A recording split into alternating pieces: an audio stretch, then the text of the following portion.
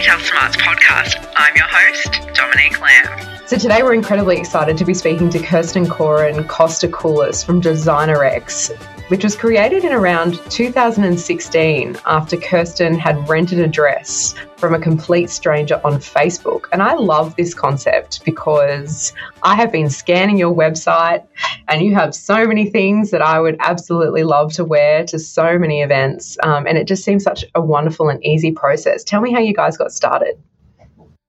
Yeah, well, to that introduction, it was a Facebook type of scenario that sparked the idea. If we go back, Costa and I, we met in real estate, so our background is in the real estate industry. But through the company I was working for at the time, there was an awards night, and like we know in the e-commerce industry, there's a big bash. And so I went shopping to find that really nice dress, and I found myself standing in the Strand Arcade, and I tried on a dress and I loved it, fell in love, and I was going to do anything to have that dress.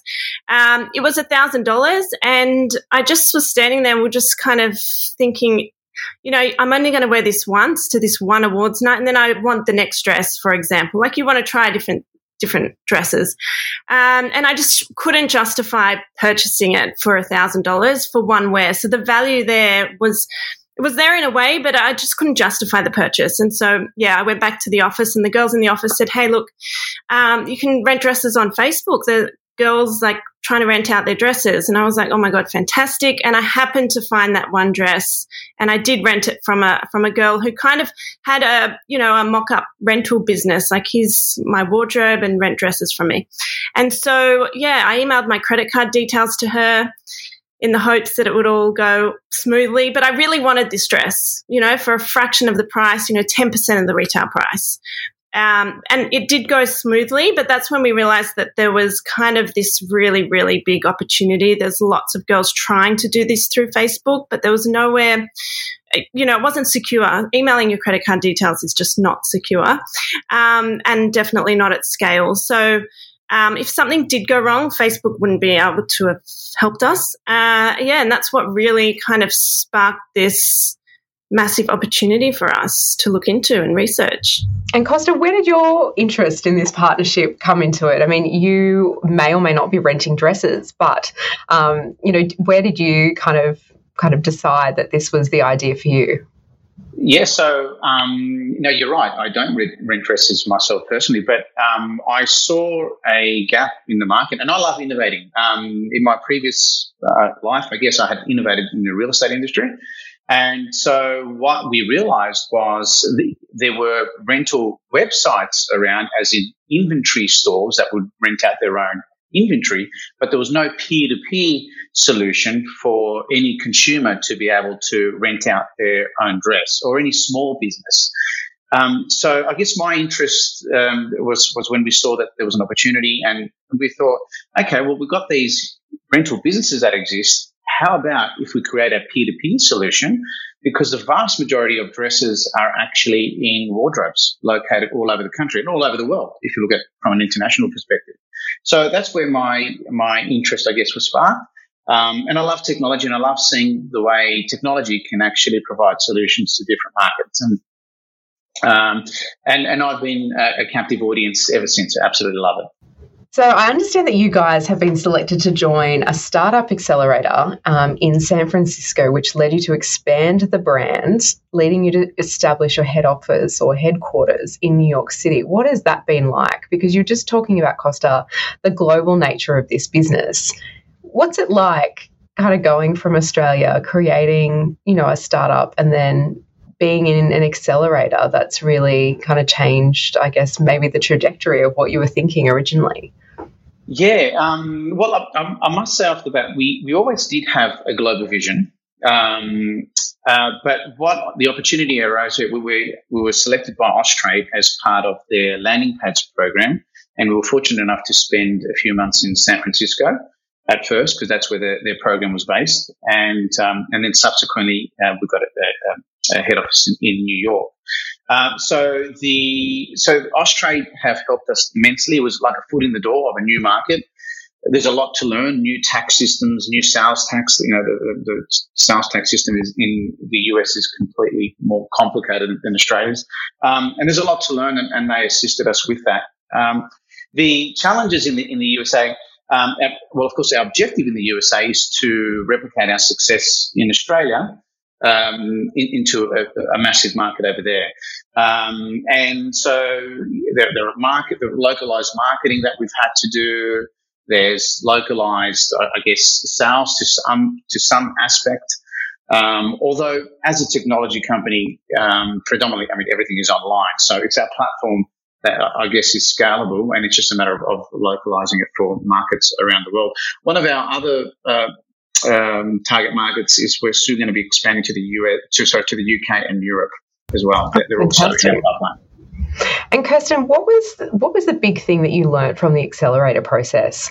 You had this great idea. You engaged with this seller on Facebook, and then you kind of took this idea and you've grown it to a global company with Costa. What was the learnings from the accelerator?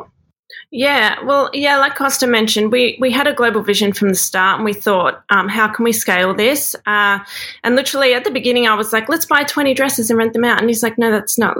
There's so many dresses out there, and we can incentivize the consumer to buy at retail because they can make money back.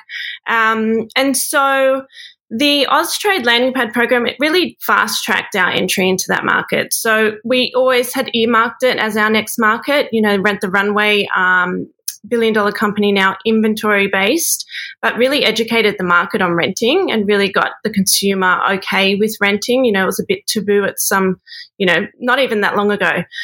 So that was why we earmarked the US as the next entry market. But with the Austrade landing pad program, it's what you make of it as well. And it really fast-tracked it for us. So to be selected and to jet over there and spend time on the ground was a huge opportunity for us, and we dropped everything and left. So, what's it like working as a partnership? Because many of our listeners are thinking about getting into retail, considering are they going to be e-commerce, or what kind of vertical are they going to be in, or they're just interested in hearing kind of where people started. And obviously, you both started in real estate. You'd had a previous relationship prior to kind of being co-founders. What is it like being in a partnership, and what's your advice to our listeners about that? Firstly, it's a work in progress. I'd say it's a work in progress, but I think definitely recognizing your strengths and weaknesses and filling gaps, and we'll both always have weaknesses too. So that's where we bring in team members and advisors, and we're very lucky actually to have built a great advisory team building, with Wayne Baskin and Shane Lenton on the advisory board. So they fill gaps that we can't fill ourselves. But a true understanding of each other's strengths and weaknesses, and when to kind of allow the other one to, make decisions on certain points. Costa, where do you think you best complement Kirsten in this kind of partnership? Yeah, I think hands down, Kirsten saw from a marketing positioning perspective, there were rental businesses, I guess, out there, and we were coming not as a rental business, but we were coming in as a technology platform, which is what we are. But Kirsten saw how, she made it cool, I guess, and that was hard to find around at the time. So definitely one of Kirsten's strengths is the marketing and the positioning. She's placed DesignerX amongst our female following, which is in the many thousands. And I guess I complement that potentially from a technology point of view, and in that respect, because I really love technology and I love building products and it kind of works. Costa's good at executing and doing things quickly, whereas maybe I'm a little bit more on the perfectionist side. So that's where we really we meet in the middle. Where I'm pursuing, a perfect type product, but you can never pursue perfection because you'll never get something done. And at the same time, managing his, let's do it like yesterday, too quickly almost. So I guess coming together, we kind of do get that perfection in a way. Also, what I was hearing was he was saying you're the cool kid and he's the nerd.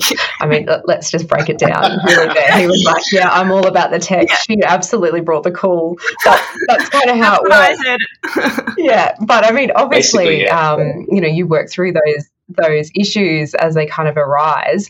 What are, I guess, ways in which you've kind of learnt to do that? Can you think of a time where you've had to have really difficult conversations with each other, but you've been able to kind of work through that, and what allowed you to get through it? Is it your friendship? Is it just a really great respect for each other's kind of expertise in this space? Or is it just that you guys are so used to working with each other that, there's a certain level of acceptance of each other's crazy? How does it work?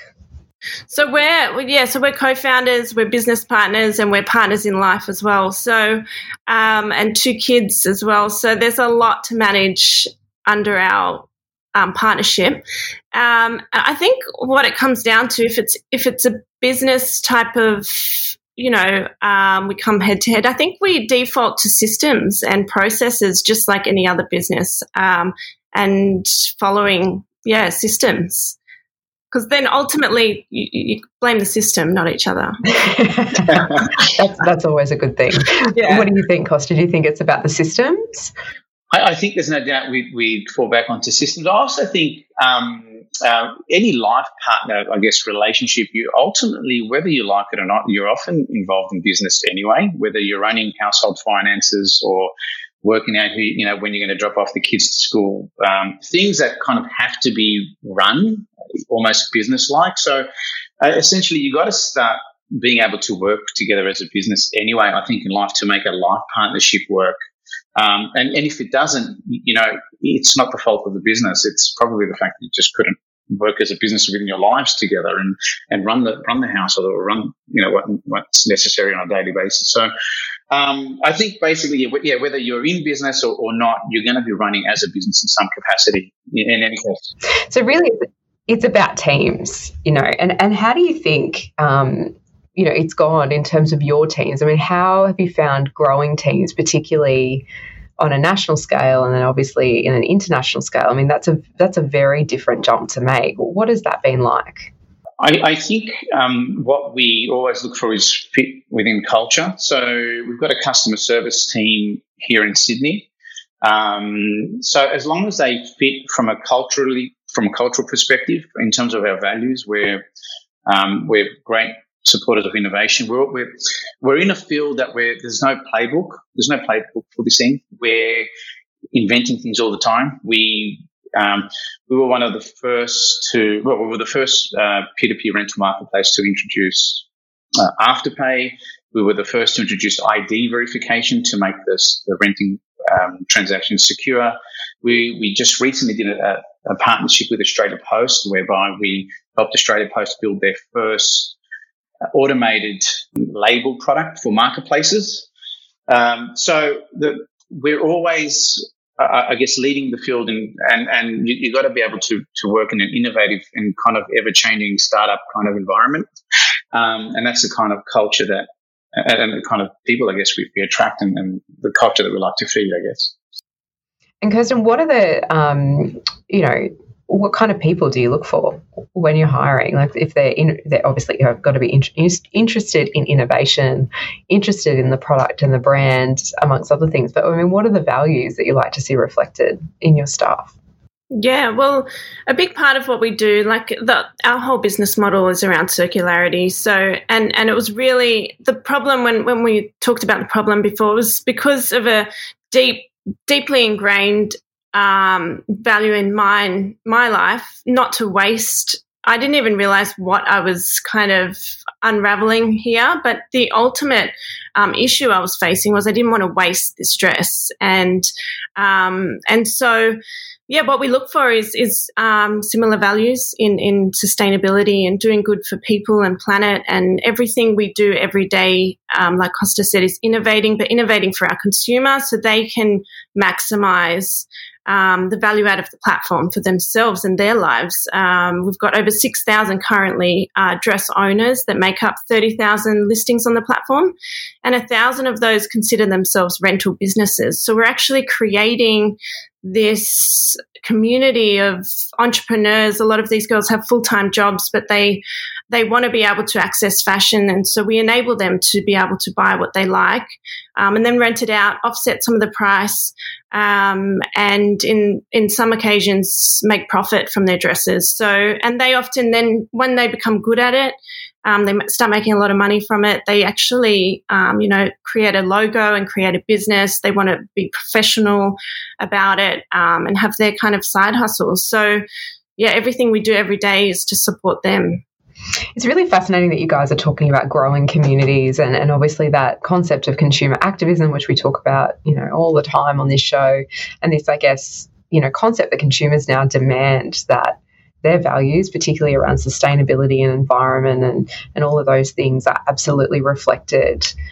Are they considerations that you make when you make business decisions, when it comes to postage or wrapping or, how your vendors are kind of communicating with each other? So, like I said at the beginning, we always knew we were doing good. It was around circularity. Every single booking on the platform is repurposing fashion. So for the first few years, we were really focused on the technology side of things and enabling a marketplace to flourish and providing those technology tools, because without doing that, we wanted to avoid, spray painting this. We're so sustainable, which we were, but we wanted to be able to measure that through traction as well. We need the most traction to be able to have the biggest impact. And so, recently we actually did a deep dive with a sustainability consultant and we looked at how sustainable renting is. And as a pure play rental platform, we really wanted to be able to measure that with metrics. And we did find that renting is the most sustainable option of consuming fashion. Some of our dress owners on the platform have rented out a single dress 30 times over. So when you look at, a resale or linear consumption, like linear, you buy it once. Resale, you might sell it once or twice, the journey of that dress. Once you resell it, it goes back into someone's wardrobe, whereas rental is booked back-to-back weekends often. So 30 times for one dress is just mind-boggling in terms of extracting value out of that garment and, giving it life and really that's 30 different consumers that probably would have gone and bought fast fashion item, because what consumers are after is something new and something quick, something affordable, and rental offers all those things to consumers. It's really interesting, obviously to hear about, the circular nature and just kind of the changing nature of consumer habits. And obviously we've talked about teams and your own employees and what you look for in terms of hiring. What's it like in terms of managing that consumer complaint, around your sellers? So, if they get a dress and, it's not the dress that they wanted, or, getting a dress returned and having a stain or a problem with the dress. I mean, what is that like, as the platform? Where do you guys get involved? So there's a dispute resolution process, and interestingly enough, it is very rare that disputes happen. It's less than 1% of transactions. The vast majority of transactions just go smoothly. But in the instance that it does happen, there's a process that is followed, and that's one of the reasons why the technology is important as well. We always suggest that you take the ID of the other person, so that literally verify the ID using integrated license and or passport technology. And we also, in some cases, keep credit card details on file. But in any case, we're there to support that transaction. So there is a process that's followed. We'll get an email and we'll try and resolve that as best as possible. But it is very rare. It's less than 1% of cases by far. But that is ultimately like the reason why we saw the opportunity of a platform coming in to support the rental transaction, because like I said, I did do it on Facebook and it did go smoothly. She sent me the dress, I sent it back and everything was fine.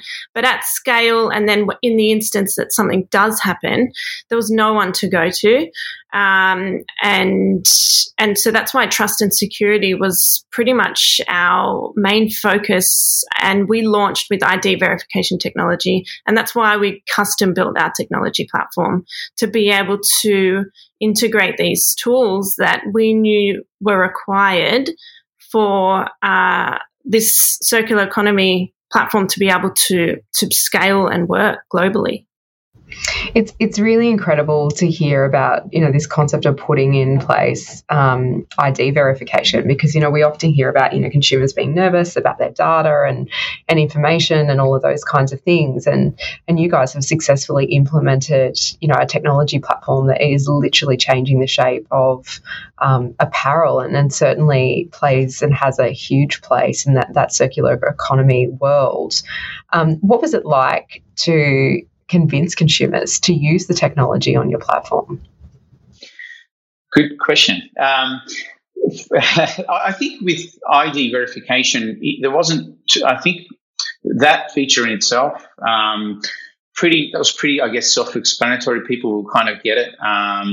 We made sure in the user flow, in our UX, that we instigated the right notification at the right time for that user to know, okay, well, let me verify my ID. So I think with that specific feature, it wasn't too much of an issue and people wanted to do it. We've recently also got in beta trial a 3-hour delivery. So right at this very point in time, you can literally type your postcode and in a few seconds, you can get a whole number of dresses that are available within 3 hours.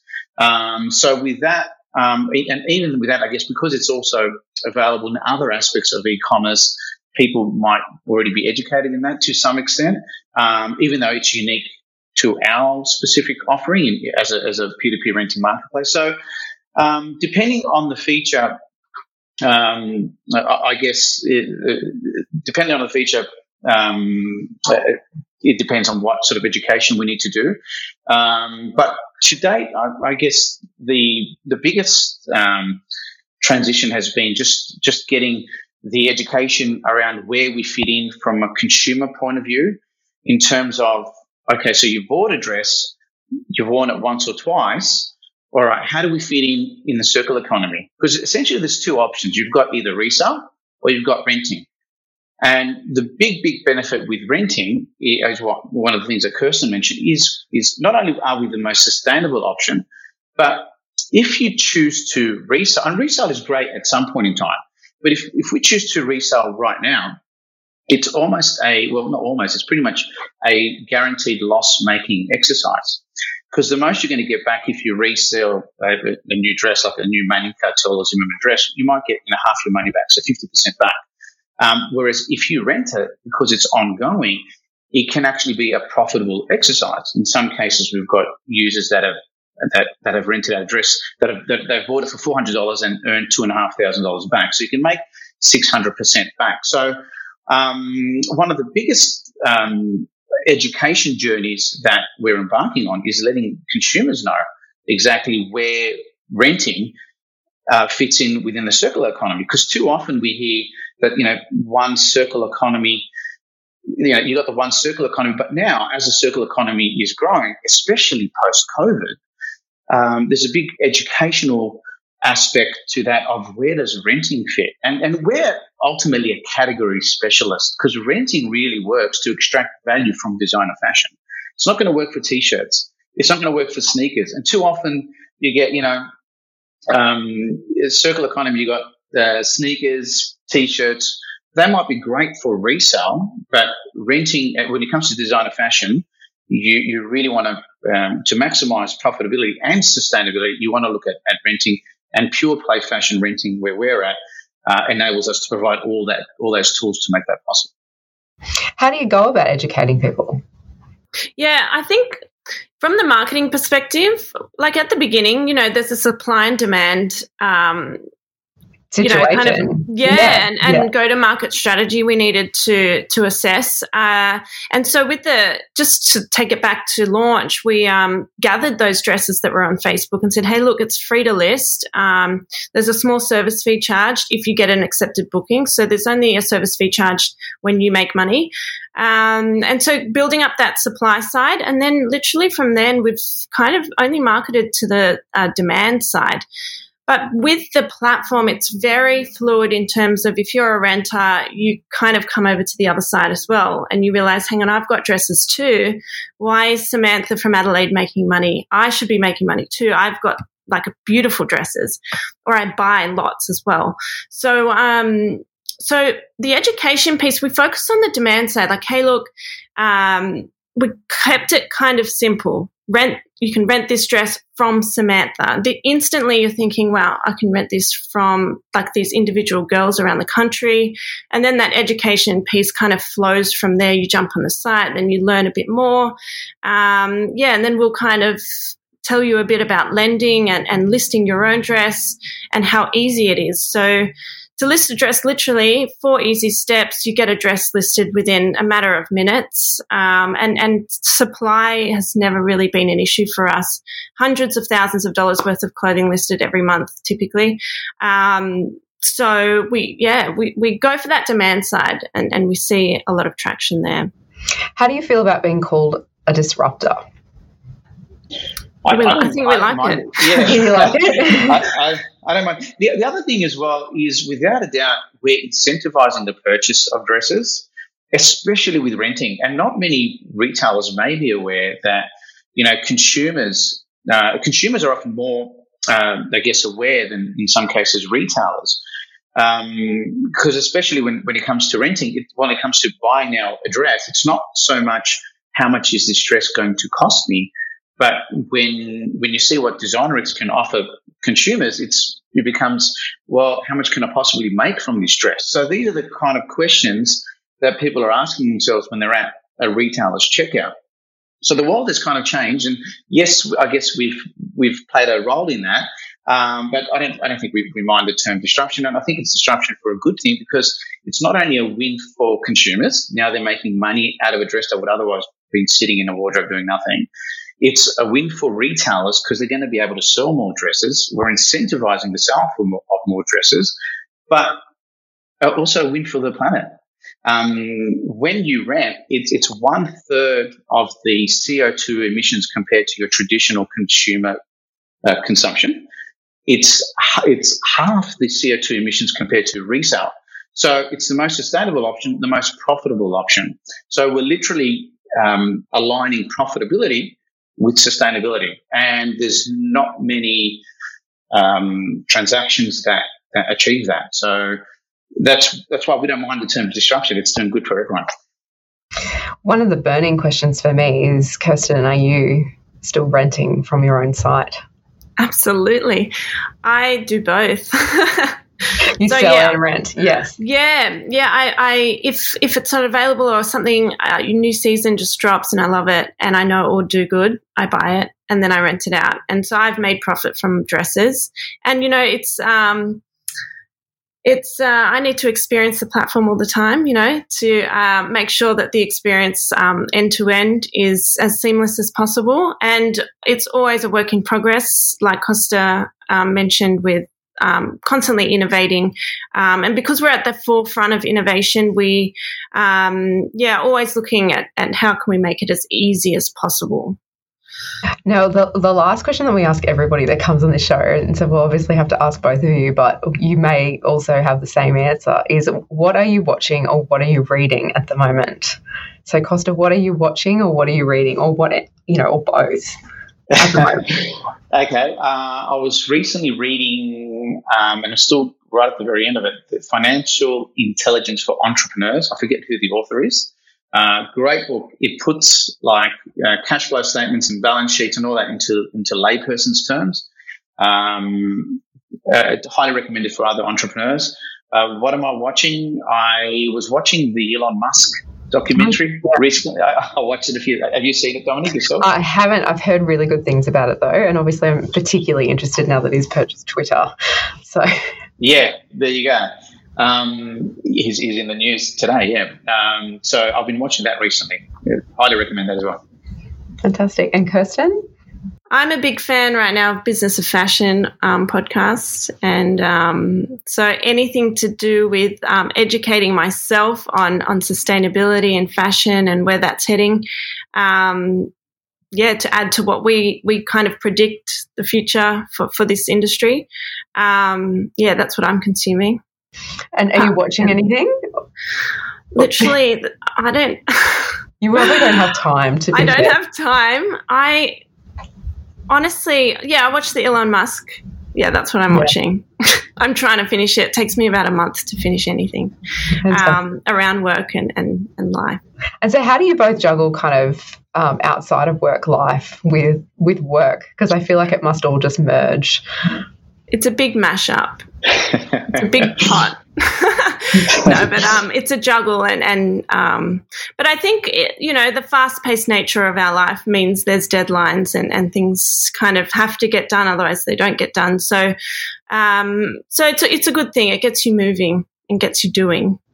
Fantastic. Well, look, this has been incredibly insightful, and for two people that define themselves as a technology platform, you're doing some incredible things for certainly the environment and also for consumers. And I think, in a world like ours at the moment, it's always great to hear from business leaders that are absolutely giving back. And we know that, the latest Edelman reports that have come out around trust is that, the expectation now is that business leaders are the ones that we go to make these kind of courageous decisions. And that sounds like it's the two of you, even if it was something that you feel like you sort of stumbled across it. You've really very much made it about you giving back to all levels of anyone that really engages with your brand. So it's been an absolute pleasure talking to both of you. So thank you so much for coming on our show. We can't wait to see what the next installment is for you guys and where you end up. So absolutely keep us posted. So thank you. Thank you so much for having us, Dominique. Thank you so much, Dominique. Pleasure.